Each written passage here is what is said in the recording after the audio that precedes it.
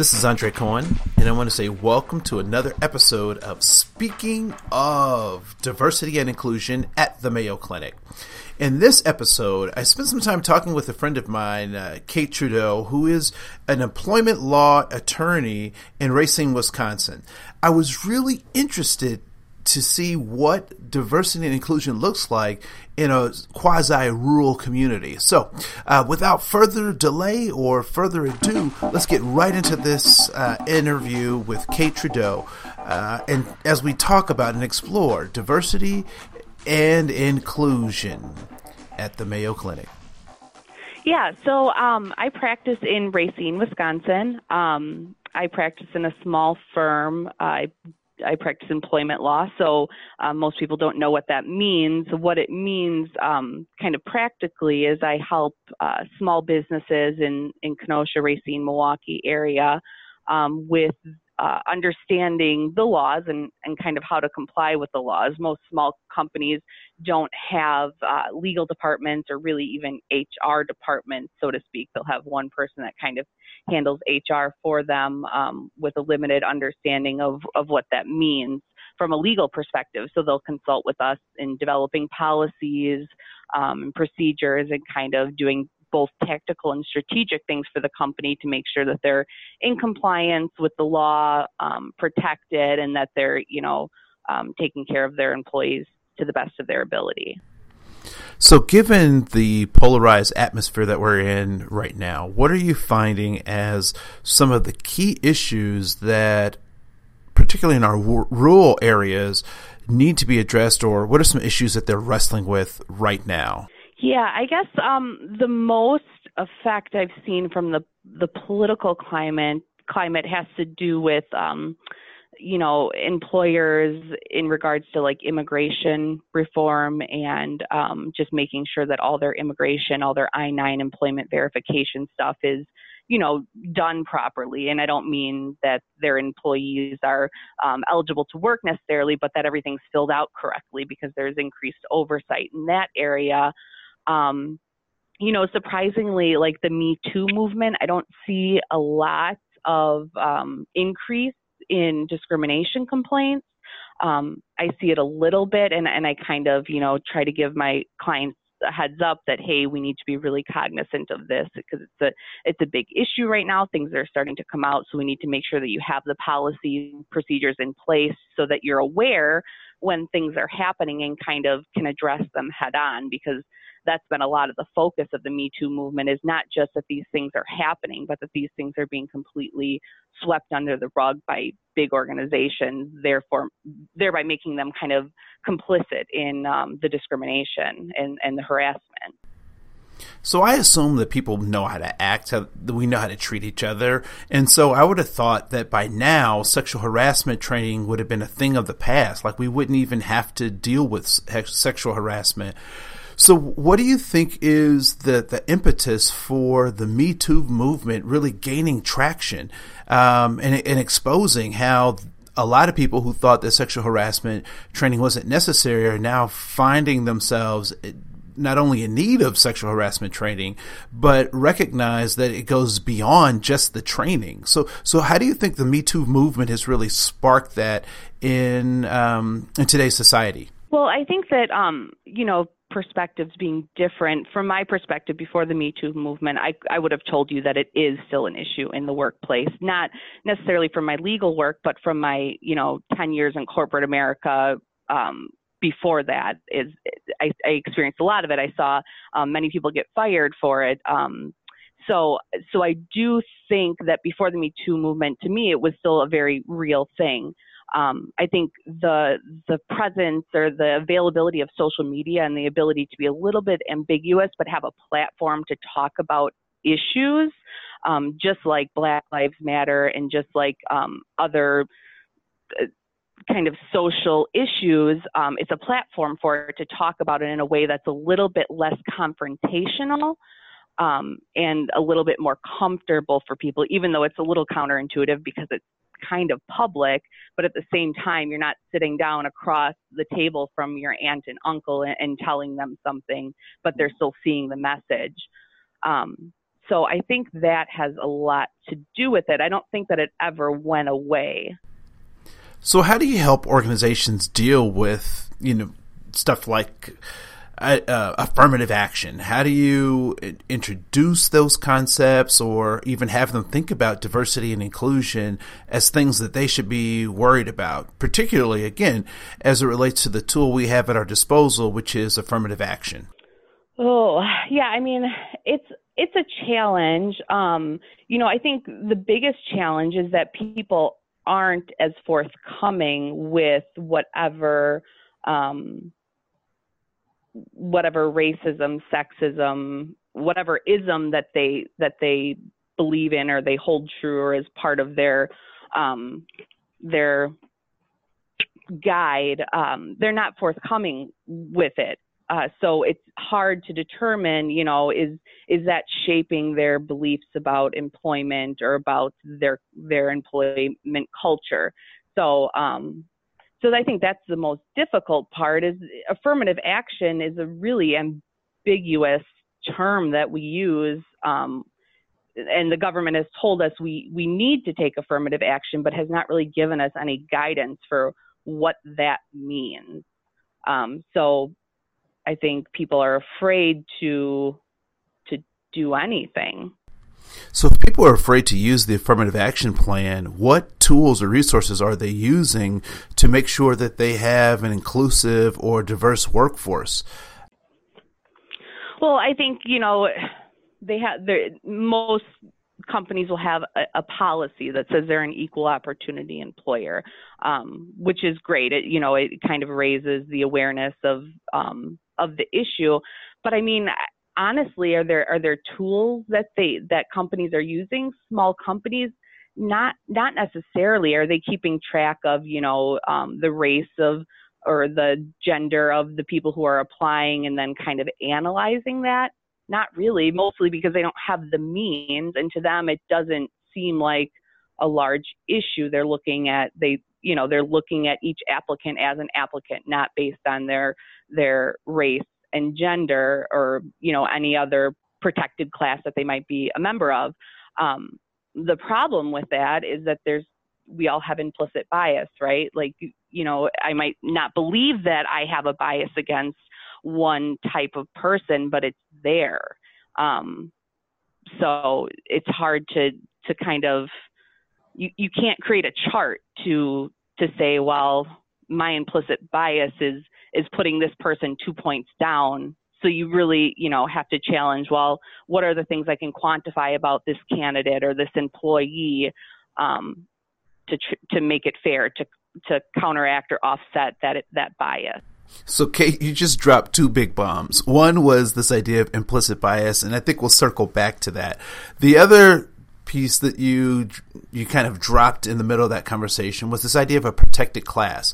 And is a protected class the same as a minority? Is a minority a protected class? What's the difference between that that nomenclature? How should we be talking about those people we want to bring into our organization that have historically not been a part of our organizations?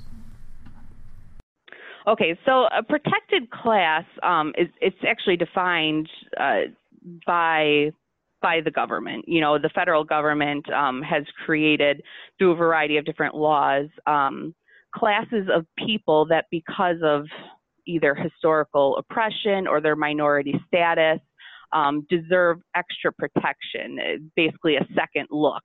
So if something happens to this particular group of people, let's look at it and say, is it because of their historical oppression, or is it because of some discrimination against this group of people? So, the federal government has said that, someone's race, someone's religion, their national origin, age, sex, pregnancy, citizenship, familial status, disability status, all of those things, veteran status, all of those things put them in this protected class of people. So I'm still a little bit confused. So you're saying that a minority may or may not be a protected class. So can you talk more about that? And I'm still looking for some clarity. Yeah, they're not mutually exclusive or inclusive. Obviously gender, female, gender. So here's the funny thing about protected class. It doesn't necessarily have to be, that women are in a protected class. It's that sex is a protected class. So it could be that the discrimination is against the male gender, but if they're discriminated against based on their sex in some way, that's impermissible.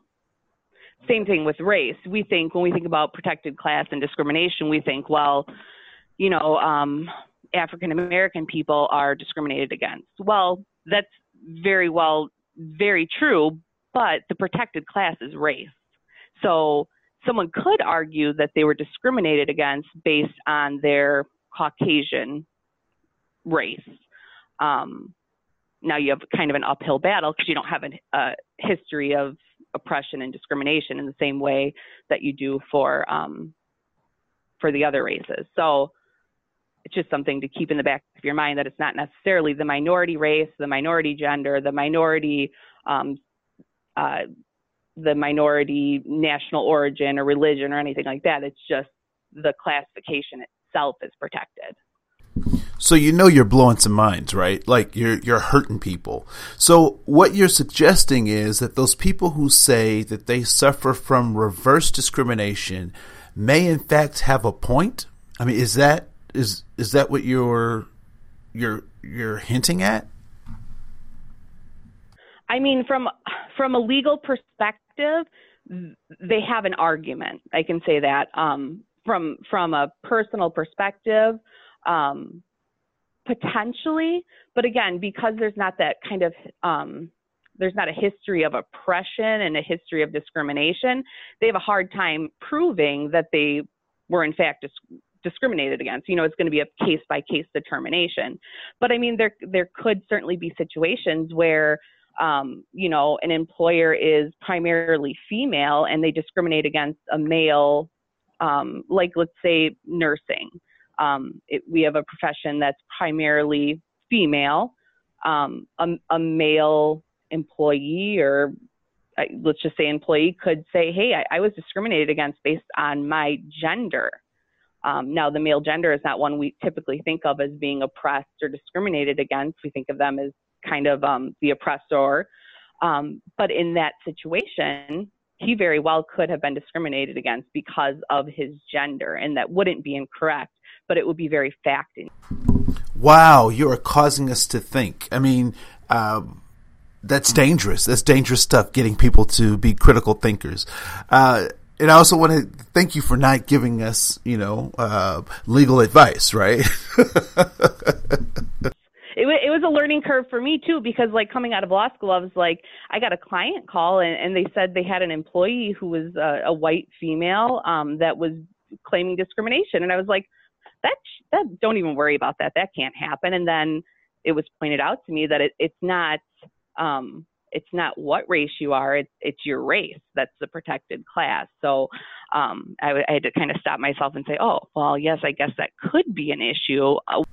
Okay, here's a chance for a mic drop. Do you think that we still need things like the EEOC or affirmative action?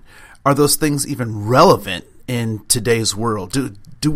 Yeah, I think more than ever. I mean, like I said earlier in the conversation, discrimination is more taboo now. It makes it harder to determine the motives of the decision makers, right? So like they're not going to come out and say, well, I'm not going to hire that person because they're X, Y, or Z. They're going to come up with a million different reasons why that person is not a good fit. So I do think it's important. And moreover, the effects of centuries upon centuries of oppression of, people of color and women and people of different religions don't disappear overnight.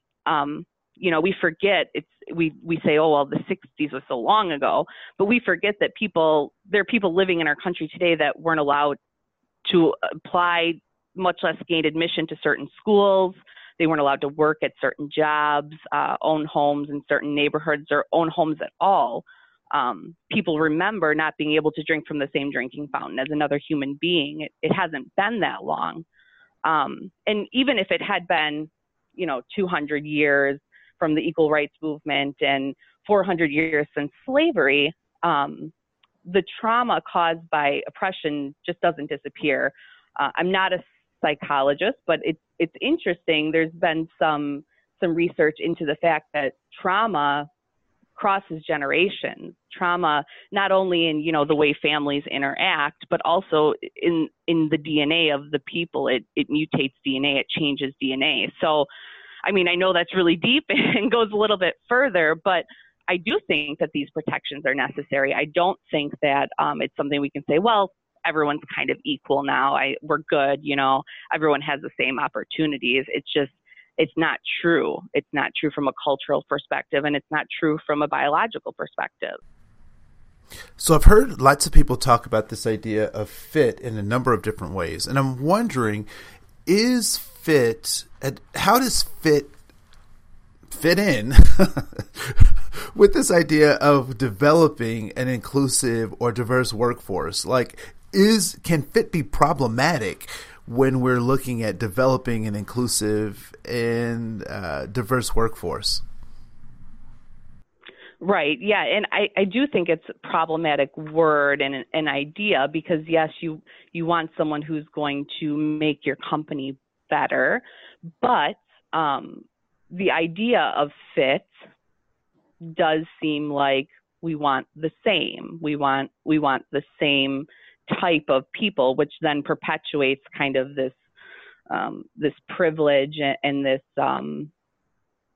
it's a continuation of the way things have always been done. So I do think it's problematic to use that term fit. And I think the solution, as much as it can be a solution, is to have people that are willing to challenge what that means. What does that mean for this particular person, for this particular role? What are the goals of the company? And, is diversity one of them? Is inclusion one of them? So now I'm going to come back to this implicit bias. So first of all, what is implicit bias, and how have you seen it kind of develop as you're working with your clients around developing a diverse workforce? How do you, or what impacts do you see happening as a result of implicit bias as your clients are looking at their human resource processes? So from a legal perspective, I don't have a great answer. It's not something that's really been defined really well in the legal kind of realm. I think you spoke about it at a conference last year, and I think it's starting to creep its way in, particularly in criminal law. It's just starting to get footholds in there within the criminal justice system. But as far as like employment law, I don't hear that term a lot. So, and it's really hard then if the term isn't even known to then try to convince people that they have it, right? Because nobody wants to hear that they have implicit bias. But so yeah, it's not a strongly recognized term to my understanding. So as an employer, why should I even be concerned with implicit bias if there's no legal ramifications of this bias that I have? Why would I even want to, as an employer, engage in having conversations about implicit bias? Well, I mean, I think you care about implicit bias if you want your organization to grow into the future, because it's going to affect the perspectives within your organization. So if you want to have a wide variety of perspectives within your organization, you have to explore the idea that you have certain biases towards certain groups of people and kind of explore those biases. I don't know the right word, towards those groups and then move past them, and then say, okay, well, I feel this way because of, this within myself, and it doesn't help me move forward. So I have to set it aside so that I can move forward for what's best for the company. So yeah, I mean, I think to grow the organization, to create a workplace that's diverse and inclusive, you have to explore the idea that that you have your own implicit bias. Whether or not that's ever going to be something that the court recognizes, that I don't know. I mean, it's so hard to quantify. It's a social science, right? Harvard does studies on implicit bias, and there's findings that say, yes, we think this exists, but to try to quantify it and then apply it to any one person, we can't do a blood test that says, yes, you have implicit bias on it. So I know personally from our interactions offline and outside of this sphere of outside of this conversation, that you've been on this social justice journey, that you're really looking at ways that both as an attorney, but more so as a human being, how you can engage in social justice activities. And so what was it that started you on your journey towards looking at diversity and inclusion and equity? What was it that was what propelled you into this? Oh, that's a good question. So I had kind of a unique opportunity in life, in that I grew up in a neighborhood that was very colorful. I was surrounded by a lot of people of color. I was, one of a handful of Caucasian students in my grade, and I got to experience, kind of, I don't want to say immersion, but I got to experience a lot of other cultures in that way. And I think for me, I just grew an appreciation for those cultures. So for me, it's important to then acknowledge that, my first best friends, have struggles that I don't have, and they have perspective that I want to hear in order for me to kind of understand the world around me. So for me, that's important to kind of explore that. I was having a conversation with a friend last week, and they were doing some implicit bias training at school. He's a teacher. So we were talking about it, and I said, first admitting that you have this implicit bias is key. When I am driving in my car and I roll up to a stoplight and I see a man, younger man, black or white, standing on the curb, maybe waiting to cross the street, my instinct is to lock my door. Regardless of whether or not, that guy is doing anything nefarious or there's anything else going on, that's my implicit bias. And I have to recognize that and not necessarily, I don't make myself feel bad about it because it's just part of who I am, but then just say, okay, what are the objective things that are happening in this circumstance? And is this a reasonable response from my body? Or is this just some sort of, kind of knee-jerk reaction, my lizard brain telling me to do something that's not really warranted in this situation? So for me, it's just really important to examine when I'm having a reaction to something to say, well, is this a reasonable reaction to this situation? Kate, I want to say thank you so much for that transparency and that vulnerability in this space. So when you're working with organizations around developing, hiring, retaining, recruiting, advancing communities of color, or trying to create a diverse and inclusive workforce, what are some tips or things that you have found useful that you suggest to your clients? Yeah, I think that, having conversations within the organization in situations where you're not in a hiring or firing situation, right? Because those are always stressful situations, but having, open conversations with your organization about the goals of the organization and the values of inclusion and diversity are important. Now, I think where people kind of struggle with that is that there's conflict involved in that, right? Like, someone's going to say something that is offensive to someone else because that's their perspective.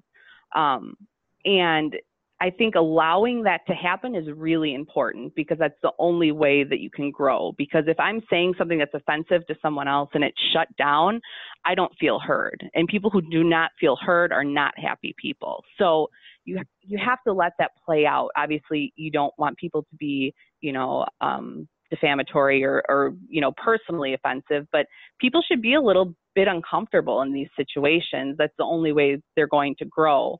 I have friends, particularly on social media, that are people of color or, LGBTQ friends who will say things that make me uncomfortable, or things that I don't understand, or things that are outside my perspective. And my initial response is to be like, well, I don't do that as a white woman, right? Like, I don't do that as a white privileged lawyer woman. And that's okay that that's my initial response, but I always fall back to, well, maybe I do. And let me try to see it from their perspective, and let me accept their perspective as their perspective and see how I can do better. I recently read something or saw something about how Black women move out of the way of white women in stores on a general scale. And my first reaction was like, oh, geez, I hope I'm not that rude to anyone, much less to other, women who I care about deeply.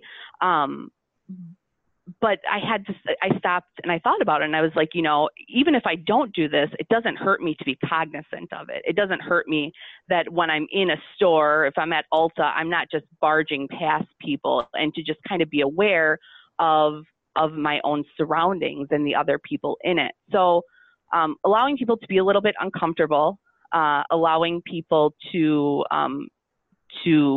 understand other people's perspectives and try to grow from it, I think is important when you're not hiring and firing, because nobody wants to hear when they're making a hiring and firing decision, well, is that because so-and-so is a woman, or is that because so-and-so is Black or Hispanic or something like that. Nobody wants to hear it in that situation. But if you can kind of examine these relationships and these interactions in more calm settings, I think that'll solve problems down the road, where people will be already examining their own bias.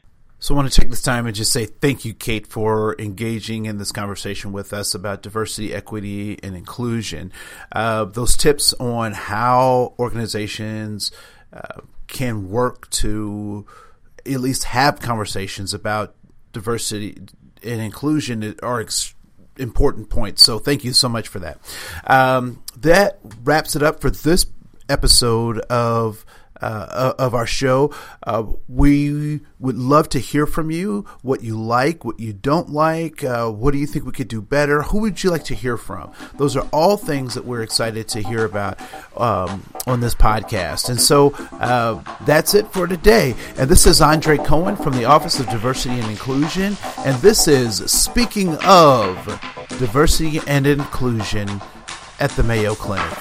Have a great day.